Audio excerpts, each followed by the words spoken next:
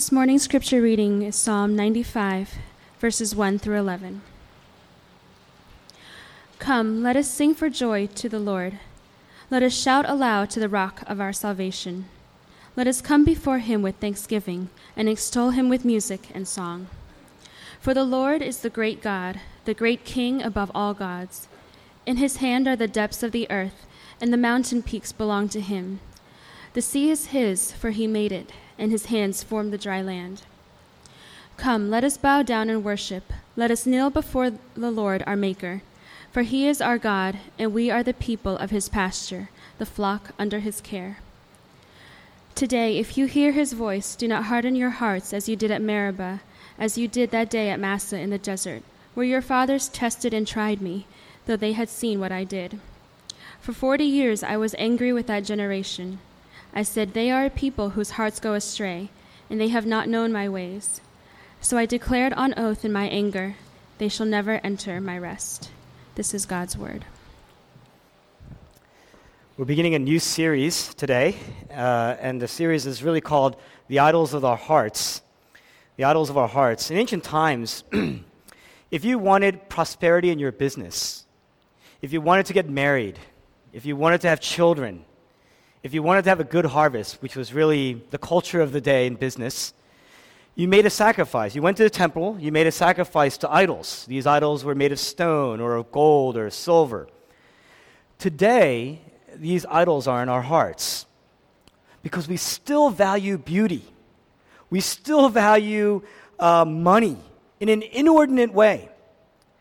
And an idol, as a result, is anything that you value more than God in any given moment in your life. It's something that you worship. And as a result, we're going to kick off this series with a passage about worship. It's actually one of the most famous passages in the Bible about worship. For centuries, a church looked at Psalm 95 to learn everything that we need to learn about, or everything we need to know about worship. You know, ever since the French Revolution, it's the philosophical period known as the Enlightenment age, people have backed away from religion. They said, we don't need religion. Religion is backwards. Religion is primitive. All that we have is really in the here and now. You see that today again, this resurgence of, you only live once. The world is all there is. And as a result, everything is explainable. And what's happened, at least all the philosophers and the social scholars, all of them today say the world, because of this mentality, has become plastic. It's become material. It's become fake. There's this lack of depth and hope in our lives. Recently, there's been a resurgence of people coming back to the church. And the reason is because that original assertion that everything is explainable with empirical knowledge, everything is explainable with science and facts, it's got flaws. Because people have come to realize that there is no true empirical explanation, there's no true empirical solution to the problem of racism, to the problem of poverty, to the problem of education in our world today. And it's facts, actually, for most of the important things in our lives, empirical data only gets you so far. The most of the important areas of our lives, finding the right career path, getting married, finding the right spouse, it only gets you to a certain point. Facts, empirical data, it's insufficient. And the Bible says the reason is because although we live in a very physical, material world, we're made of physical, material bodies, we're also made of the eternal. We need to worship. Worship is of utmost significance and criticality in our lives. What does this passage teach us? 3 things. 1, what worship is. 2, why do we need to worship? Lastly, how do you worship? What it is, why do we do it, how do we do it? What it is, why we do it, how do we do it? First, what it is. What is worship? Worship is the act of ascribing ultimate value to something in a way that engages your entire being. There are 3 calls in this text. Kind of walk with me here. Verses 1 and 2, you see the words sing, joy, shout aloud, with thanksgiving, extol. There's music, there's songs. In other words, worship is there's an emotional component to worship. You worship with your emotions. But in verse 6, what do you see? Come, approach, kneel, bow down. This is the language of posture. This is the language of actions. This is the language of approach. There's the will involved. But then you see in verse 7, here, the writer appeals to history, Meribah, Massa. This is the language of reason, thinking. He says, here, I want you to remember, I want you to process, I want you to accept, I want you to understand. So you have the language of emotions, you have the language of the will, you have the language of the mind. Very important here, in verse 2, the writer says, with all that in mind, your whole will, your whole set of emotions, your emotional soul, your mind, your whole person integrated together. In verse 2, he says, come before him. Literally, in the Hebrew, in the ancient Hebrew, it says, literally, come before his face. Come before his presence. The psalmist here is not telling us to follow some sort of ceremony or ritual. Because if you're following some sort of ritual, if you're just following some sort of ceremony, there will be no singing, there will be no joy. You wouldn't be shouting aloud. You wouldn't be exuberant like that. There wouldn't be any thanksgiving. What's got this psalmist so riled up? A ritual? Definitely not a ritual. The psalmist has come in. He's got access. He says, come before him. Come before his face. There's this thrill of this relationship, this access that he's got with God. The psalmist has found intimacy with a deep, holy God. And what that means, it's what he means when he says, come before his face. Think about this. When you come to know somebody in a very deep way, when that person has let you all the way in, there's this experience that you have, there's this moment in a relationship where you know this person is letting you in. At that moment, you know it's something very, very sacred. It's something very, very special. Incredibly special, incredibly sacred. And it's something that doesn't just happen because you know more about this person. It has nothing to do with the knowledge of this person. The other day, I was at the Philadelphia Art Museum.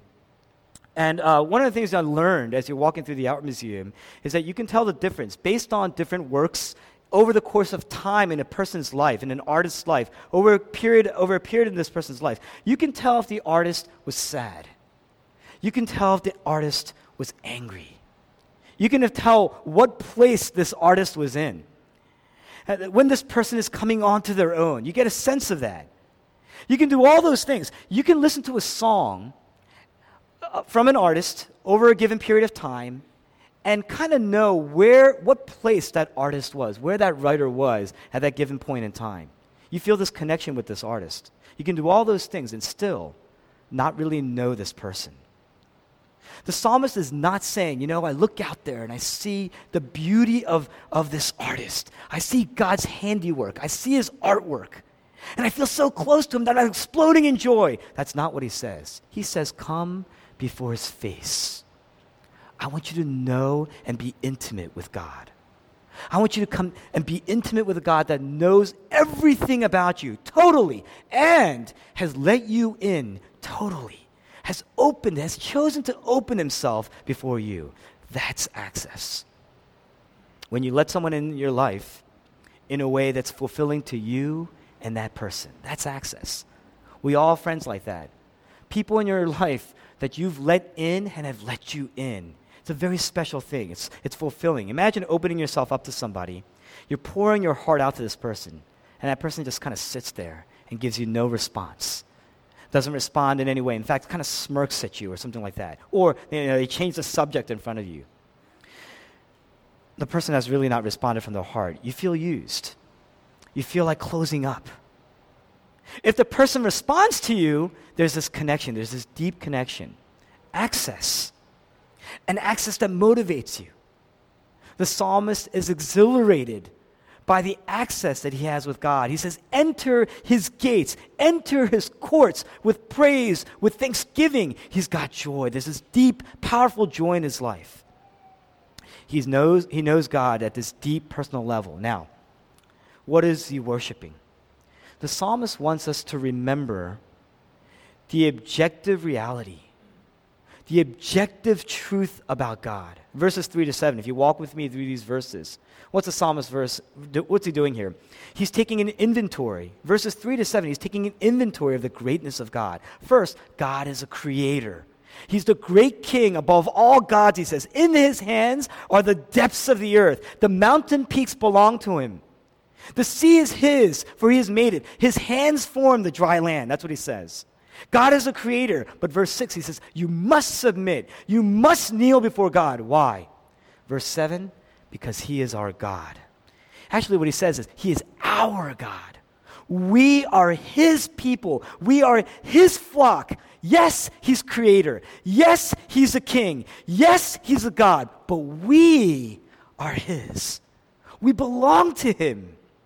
He's saying, all that I've inventoried about the greatness of God, he is powerful, he is a creator, but he is trustworthy, he is caring, he is leading, he is good.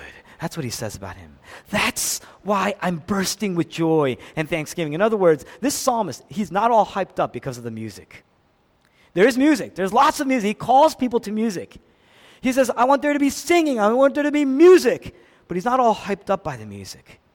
He's looking at the decor. He's not all hyped up by the decor. He's looking at the solemnity of the experience, the sacredness of this experience, but he's not all hyped up by that. He doesn't just see God as this concept in his life, this thing that, right about now, I think around this stage of my life, I need to come into this understanding. That's not what he's doing. He's not sitting in a crowd and he says he's all riled up because the crowd is all riled up. That's not what he's doing. He says, think. I want you to understand. Think this out, he says. Reason this out, he says. God is a creator God. We are in his hands. He holds the world in his hands. He is the redeemer. He is the lover. He is the shepherd of our souls. We are his. Now, he says, now I get it. I've been looking at God and the attributes of God and the beauty of God and the kingliness of God. And he says, now I see the worth of who God is. I get it. Now I see the value of God. How does he demonstrate it? How does he demonstrate it? He gives him his song. He gives him his heart. He gives him his praise. He gives him his whole life. Worship is the act of reorienting the whole of who you are around something that is of ultimate value in your life.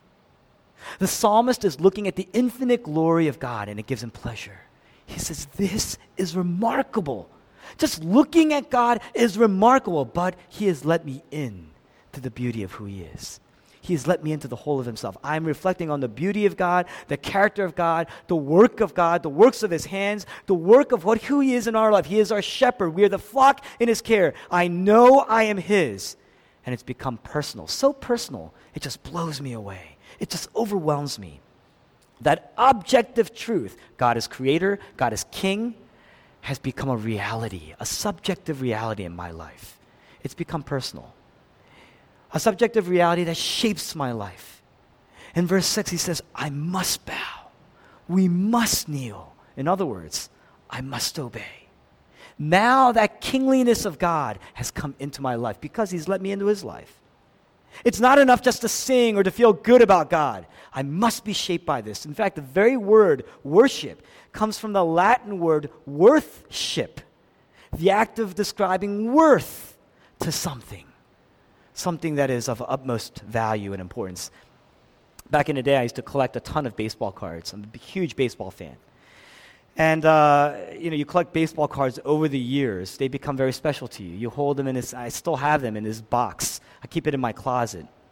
And in there you have baseball cards. Let's say somebody's given you a set of baseball cards handed down over the years. Some of them, you open up this box, some of them are in plastic sleeves. They have these little plastic sleeves. You fit these baseball cards in. Some of them are in these plastic mounts. You screw these mounts together because you want to preserve the worth and the value of this thing.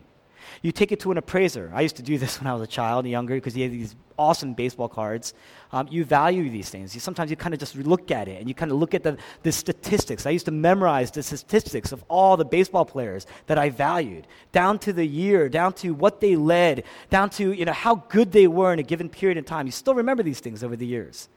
Let's say someone gives you baseball cards that have been handed down. This is going to go over some of your heads. But you take it to an appraiser. And the appraiser is looking through these cards. An appraiser will look at it, kind of look at the condition of the card, the age of the card, the value of the player over the course of all of history. There are guides that kind of set standards and measures. He kind of knows what the last baseball card of this quality has been sold at. And he'll sit there and he'll tell you. He looks at you and he says, okay, well, you have Willie Mays, probably the greatest player in his era. Willie Mays, this card is worth this many hundreds of dollars. You look at Jackie Robinson, probably the greatest baseball player in his era. He'll say, yes, this card is worth hundreds of dollars, sometimes, in some cases, $1,000 for Jackie Robinson. You look at Ken Griffey Jr., his rookie cards. I have tons of Ken Griffey Jr. rookie cards. I was in the peak of my high school period of collecting cards at the time. And probably the greatest player in his era with all the steroid allegations and all that. Never once alleged that he had taken steroids. Not once. Not one accusation. And the guy's one of the few people who's hit over 600 home runs. You look at that and you'll say, wow, this is worth probably somewhere in the neighborhood of a couple $100s. And then all of a sudden he finds this card sitting there. It's not in a sleeve because it's too old, not in a mount. And he just almost he says, no way. Can it be? Can this be it? And all of a sudden he kind of looks at it. He looks at the back of the card, the condition of the card, and he starts to kind of wait to catch his breath. He says, do you know what this is? And you say, well, that's some old card that was given to me, handed down to me. He says, this is the 1909 Honus Wagner.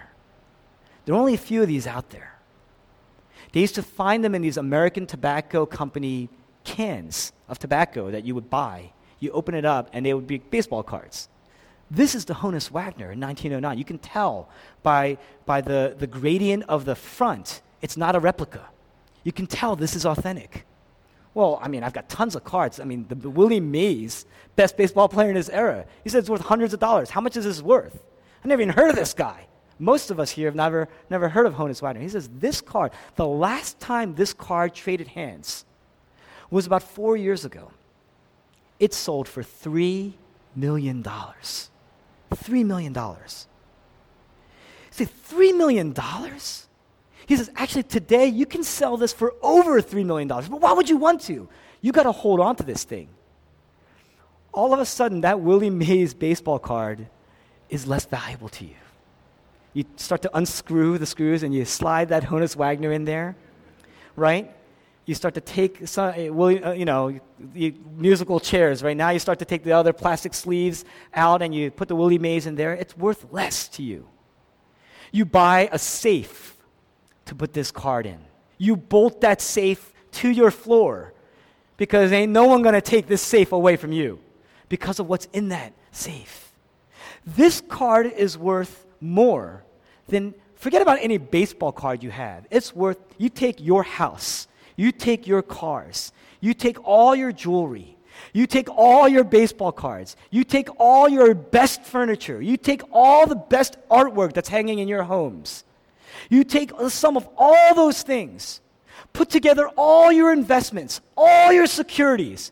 It still pales in comparison to that one card. You're never going to look at that card. It was sitting in a shoebox at the top of your closet. There are other things that have been kept better than that shoebox. All of a sudden, you don't look at that card the same anymore. You're still like, this card? You don't look at that card. In fact, that card shapes the way you live. Think about it. Now you're thinking, $3 million. If I were to retire today, cash this card in. In fact, I would do that. I would just cash that card in, right? You'd say, I would do this with this money. I would do this with that money. I would go here. I would see this. I could get this kind of rest. I could rest for the rest of my life. I don't have to work a day in my life. I would put this much away. I would do all this with $3 million. That's what I would do. It would shape your life. Worship is the act of ascribing ultimate value because you've discovered true worth, deeper worth, eternal worth, lasting worth, something more valuable than the sum of all your possessions, all your friends, your spouse, your children, everything that you've got. What do? Verse 1, the moment you realize what you've got, you're moved emotionally. Verse 6, you never forget how much the care this thing deserves.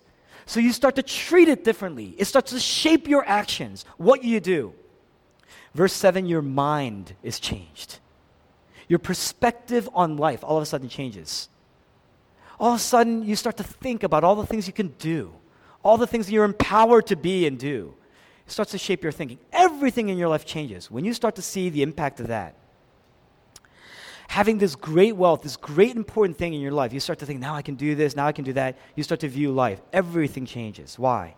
Because the objective reality of the worth of something starts to shape your subjective life. That's worship. I'm going to bring this home for us a little bit. If you're worried today, you come into church, I worry a lot about a lot of things. Just one of those things built into it's a sin pattern that's built into my life. You're worried about a lot of things. You come to church, you're still worried about something, and you hear the music, and you hear some good words, and you meet some good people. You may, for the moment, feel a little bit better.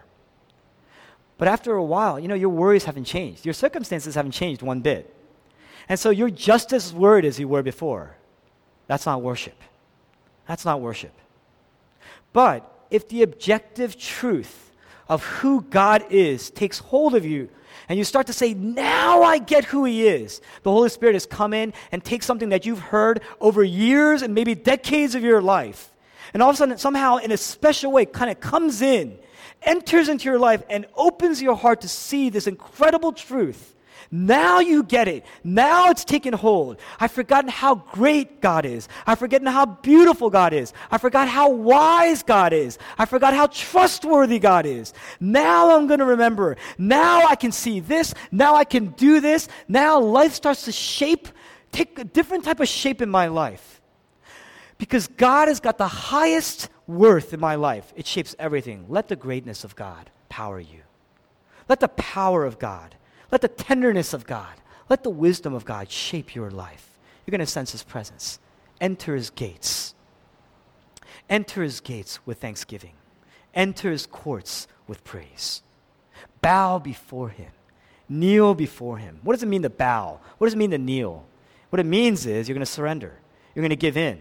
It's a posture of surrender. You're saying, I'm not going to put conditions in front of you anymore. I'm not going to put excuses in front of you anymore. I'm not going to put blaming other things or circumstances in my life anymore. I'm not going to negotiate with you anymore. I'm not just coming to you to get things from you anymore. I want you. I want more of you. I know that I'm yours, and I want you to be mine. That's worship. That is worship. Here's the hardest part about worship. Let's say you've discovered a lack of intimacy in your life. Come to church, things just feel cold. Things just don't feel good. You're not really feeling it anymore. Happens in our lives. It happens to me in my life. It must happen to you in your life. Right? So what happens is you come to God and you're searching. The problem is today, most people are skeptical of church. They're skeptical of church leaders. And they're always looking for what they can get out of church. What they can get out of God. That's what really they're looking for. And so when you come to God and you come to church and you're skeptical of the leaders and you really, today, our culture today, we're much more consumer-oriented, even in our churches. So you come to God, you come to church, you really don't want to commit to anything. And think about this. You're judging your leaders, you're looking for what you can get out of them, right? What you're really doing is you're coming to God and you're saying, I want the thrill of being in a relationship with you, but I don't really want a relationship. I want the thrill of being in a relationship with you, but I don't want the commitment of being in a relationship with you. Imagine you're dating somebody, you go to this person, they come to you and they say, you know what, I want to have sex with you, I want to see you naked, I want you in bed with me, but I don't want to marry you, I don't want to be intimate with you in that way, I don't want to commit to you, because that's too much risk right now, I'm not really ready for that. But I do want to have sex with you. It gives me thrill. It gives me a sense of pleasure. It gives you a sense of pleasure. What would you say? What would you say to that person? You'd say that's not a relationship.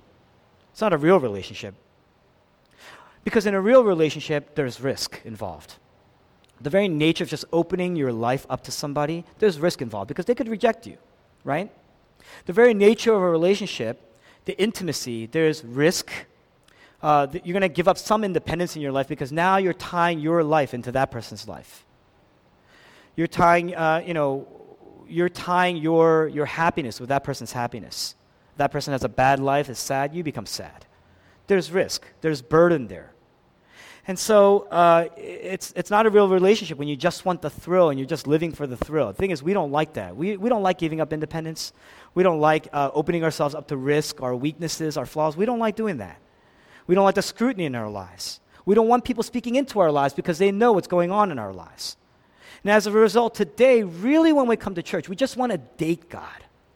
We just want to have sex with God. We just want to hook up with God. We don't want to be married to God. And yet God, knowing this, calls you his bride. That's the reason why there's emptiness in our lives. You ever have a relationship where it's very physical, but there's no other real commitment? There's no long-lasting commitment that says to the death. The vow isn't there. It's not sealed before witnesses. That's called marriage. That's what marriage is. That's why we get married. You know, there's a seal. There's a signature.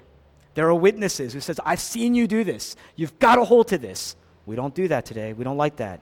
And then we have these empty relationships in our lives, these inorganic relationships in our lives.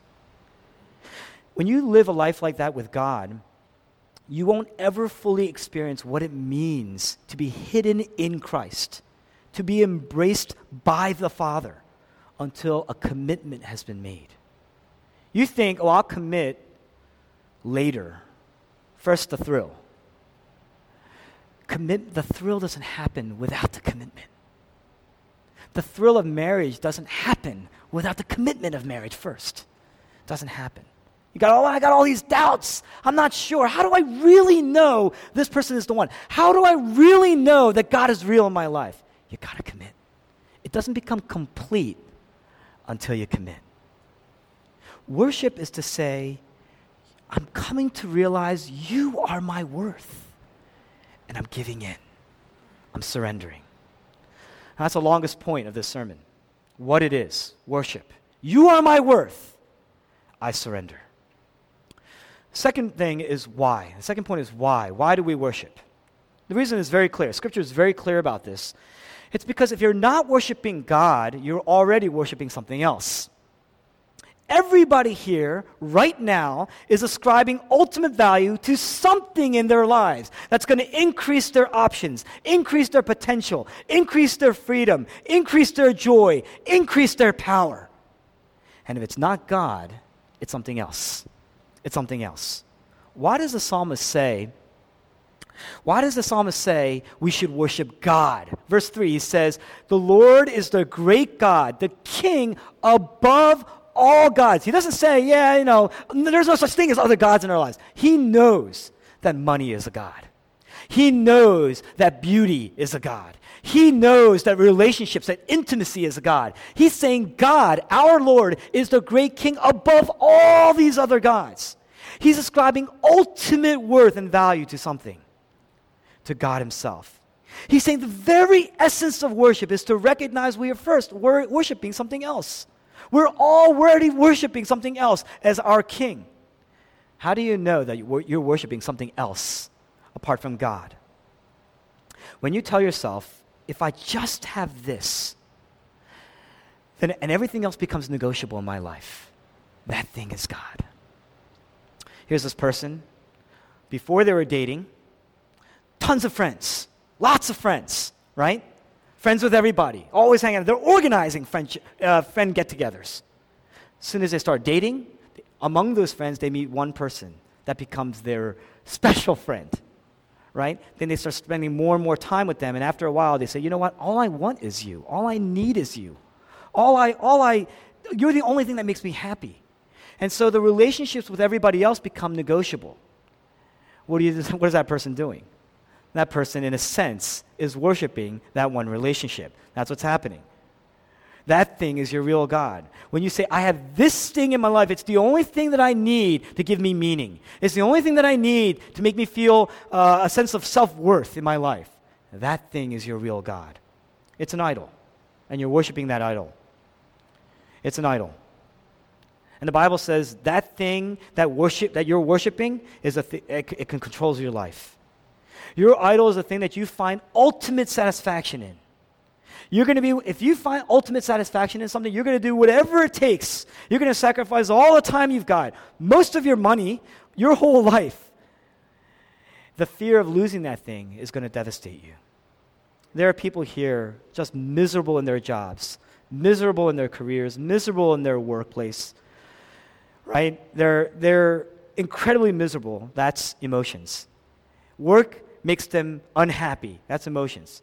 And so they're pouring all their time, their best hours, all their labor, all their faculties. That's the will, right?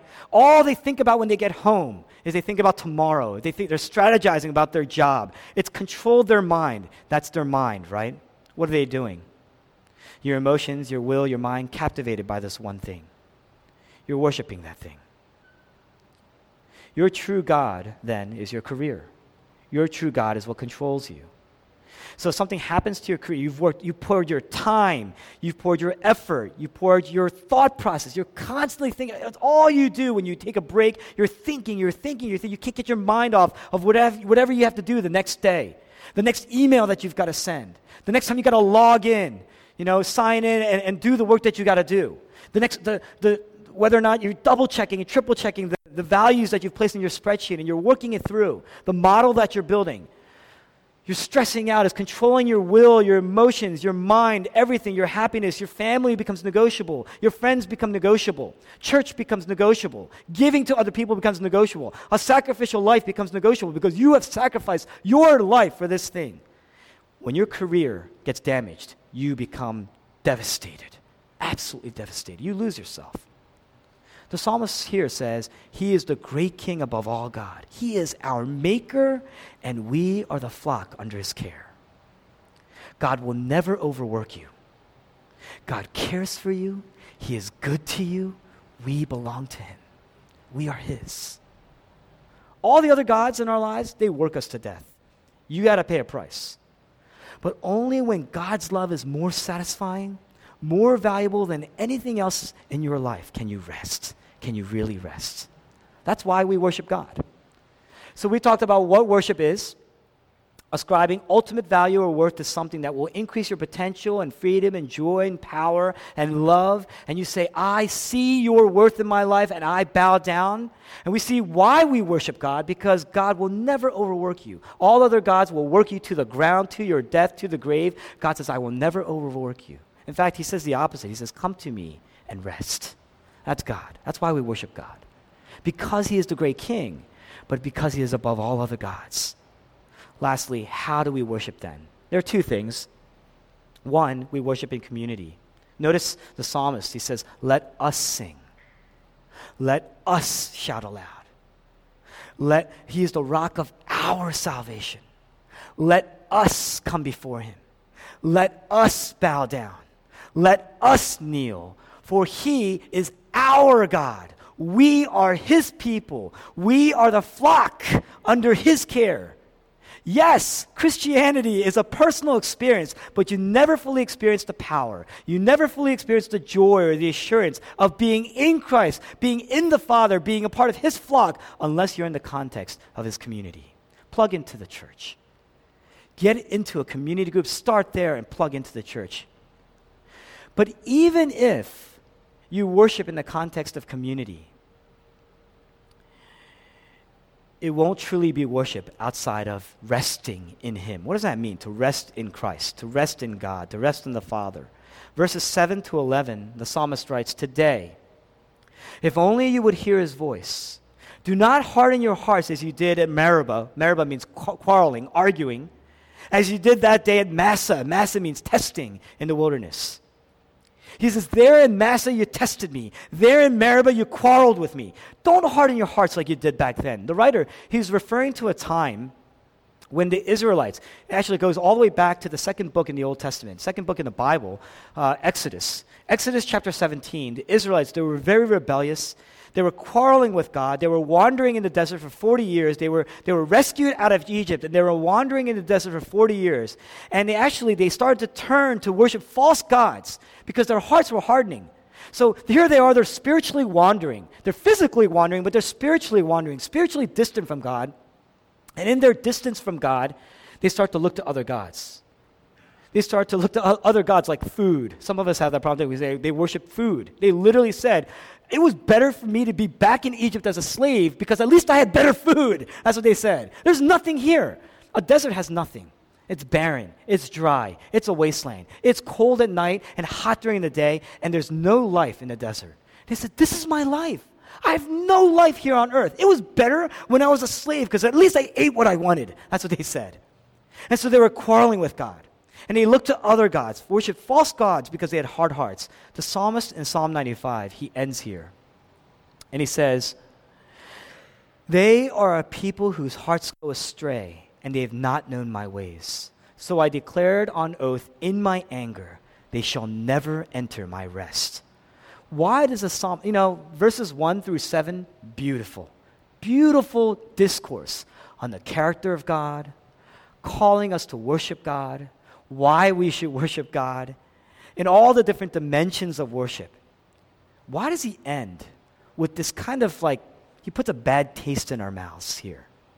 He ends his joyful song of worship with this. And it's pretty confusing until you get to Hebrews in the New Testament, Hebrews chapter 4. The writer of Hebrews writes, for as Joshua had given them rest, God would not have spoken later about another day. There remains then a Sabbath rest for the people of God. For anyone who enters God's rest also rests from his own work, just as God did from his. Let us therefore make every effort to enter that rest, so that no one would fall by following their example. There's an Exodus 17 example of disobedience. The psalmist is warning us not to miss out on God's rest. Even after Joshua took God's people into the promised land, he says, don't miss out on God's rest. Since the physical example points to a deeper spiritual example. And in physical rest, we worship, we physically rest. That's a rest from physical work. What he's saying is there must be a spiritual rest that allows you to rest from your spiritual work. What does that mean? Religion says this. If you're just religious, what you're saying is, if I just live a good life, if I just do good deeds all my life, then God will let me enter his rest. I'm going to be acceptable to him. I'm going to be satisfied because God will accept me. But if you live like that, think about this. If you live like that, I'm just going to live a good life, do good deeds all my life, you're going to be tired because you'll never know where you really stand. And you're going to be working and you're going to be tired and you're going to be beating yourself up and you're going to end up beating other people up because they're not doing those things. And so you're going to become angry. And if they get promoted, if they have a better reputation, you say, but I know who these people are. And I can't believe that people like this person more than me. Then you're going to become bitter. And you're going to become rejecting. And you're going to feel abandoned. We all go through that. We all go through that.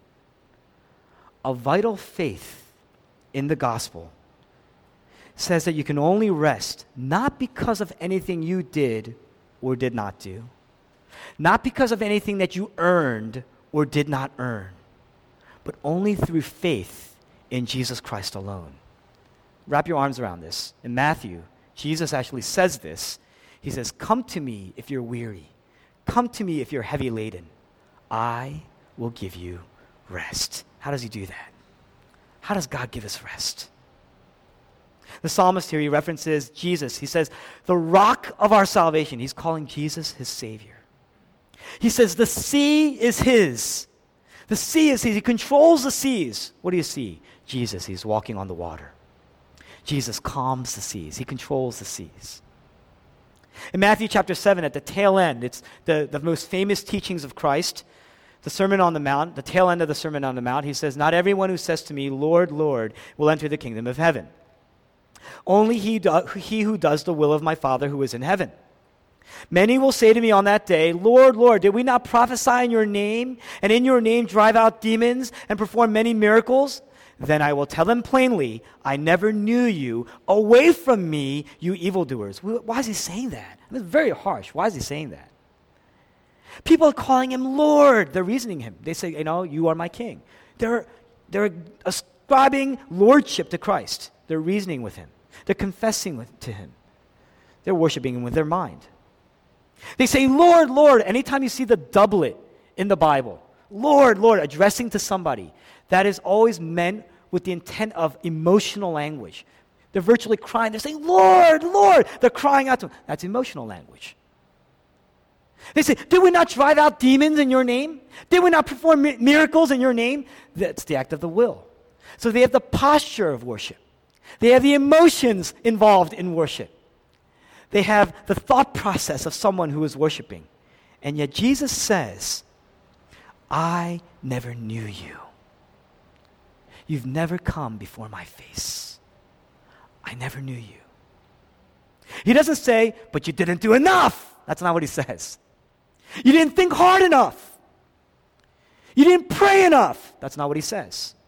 He says, I never knew you. We don't have a relationship. Religion focuses on works. Why? It's so that I can be accepted. I can feel acceptable. I can be known. I can feel assurance so long as I live a good life. They said, we did this, Jesus. We did this. Lord, Lord, we did all these things. Jesus said, I never knew you. Your focus is on your works. And so you can never enter my rest. And as a result, we're paying for that. Even in the church, we're paying for that. We're fatigued. We're tired. We're bitter. We're angry. Christianity, the gospel, is about being known by God. That's why the psalmist is singing. That's why he's shouting aloud. That's why there's thanksgiving. We are the sheep of his pasture. He is a great God, and we are his flock. Jesus says what? John chapter 10, we just went through this in our last series. I know my sheep. I call them out by name. This is about a relationship with God. How does it happen? On the cross, what do you see? Jesus on the cross, and he's shouting aloud, isn't he? He says, my God, why have you forsaken me? Why? Because on the cross, the wrath of God was consuming Jesus. The wrath of God, the sum of all the sins are going to be paid for in one instance, and it's being poured out. That punishment that we deserved is pouring out on Christ. And as a result, Jesus is crying out. He's emotional. He says, my God, that doublet is there. He's addressing his Father. But notice, he doesn't call him my Father, my Father. He says, my God, I've lost my sonship. And as a result, I'm stripped of my joy. I'm shouting aloud, but there's no joy. I'm trying to enter into the presence of God, and there's no access. I have not entered his courts. I have not entered his gates. I have no access. I've been stripped. He says, you have forsaken me. I cannot see your face. I cannot come before you. It has been rejected. It has been denied. There's emotional language there. My God, there's emotional language. Notice the surrender. Later on he says, into your hands I commit my spirit. I surrender my spirit. There is the will. He's actually reciting word for word Psalm 22. Scholars say that what he may have been doing on the cross was, while he's being tortured, while people are mocking him, while they're torturing him, mocking him, and then here's God who turns his face away and forsakes his son on the cross. He's actually reciting Psalm 22, the whole of it. Because if you read Psalm 22, it starts out with, my God, why have you forsaken me? But then as you read through, in the Hebrew, as you read through it, you see, I am thirsty. And you see, into your hands I commit my spirit. So he's literally reciting, he's living out Psalm 22. You know what he's doing? That's his mind. He's reciting. So you've got the will, you've got the emotions, you've got the mind, and it's all directed to his center of worth, who is the Father. He says, you are my God. And yet, you've rejected me. You've forsaken me. I've lost. I've been stripped of my joy. God said to me, away from me, you evildoer. And yet, he's still reciting Scripture. He's still processing his life through Scripture. He still looks to God and calls him God. Even though he's experiencing suffering. You know, when we suffer, when we are not suffering, we love God. God is great. When it's Christmas time, we love Jesus. We love to worship Jesus on Easter because of what we receive. We love to worship Jesus during Christmas because of the gifts that we receive. We love to worship God during good times in our lives, good seasons in our lives. But when there's suffering, even the smallest ounce of suffering, oh, we cry out. Oh, we shout aloud. But it's not in worship. Because we've turned inward. We're worshiping ourselves. Jesus, in the peak of his suffering, his whole life was suffering, by the way, but in the peak of his suffering, even though he's suffering, even though God himself has rejected him, he was worshiping on the cross. Why? To be your example? No way. Jesus didn't come all the way here to be your example. He came to be your substitute. Jesus lost the presence of God so that we can come before his face. Jesus was disowned so that we can become owned by God. We can become his. We are his flock. Jesus labored on the cross. Why? So that we can find rest from our works. To the death, Jesus ascribed ultimate value, ultimate worth to God. To the death, he submitted his entire body, his mind, his emotions, his will to the Father. He sacrificed his joy. It was not negotiable. It wasn't like, as long as I have my joy. He did not say that. You know what his joy was? In Isaiah 53, if you read through Isaiah 53, it's a messianic, it's a prophetic psalm about Jesus. It says that his satisfaction was to see us justified. That was the satisfaction. You know what that means? It's to see us, he's envisioning on the cross a picture of this. Us coming before God, satisfied. That satisfied him. That was his joy. He endured the cross, scorning its shame, for the joy set before him. That's what the author of Hebrews says. That's why we can rest, because we're known by Jesus. We are his joy. We can trust in his character. Look at his beauty. Look at the beauty of Jesus. Look at the holiness of Jesus. Perfect holiness. Look at the righteousness of Jesus. Perfect righteousness. Look at the love of Jesus. Perfect love. Look at the grace of Jesus. Perfect grace. Look at the work of Jesus. Perfect love. Perfect work. And when he said, "It is finished," he said, "It's over now. I did it. It's done. Now you can rest." You can rest. The psalmist is saying, when that truth blows you away, you're going to stop working to earn God's favor because you're going to get it. You're just going to worship God. Repentance is not just turning your attention away from other things that are like your worth.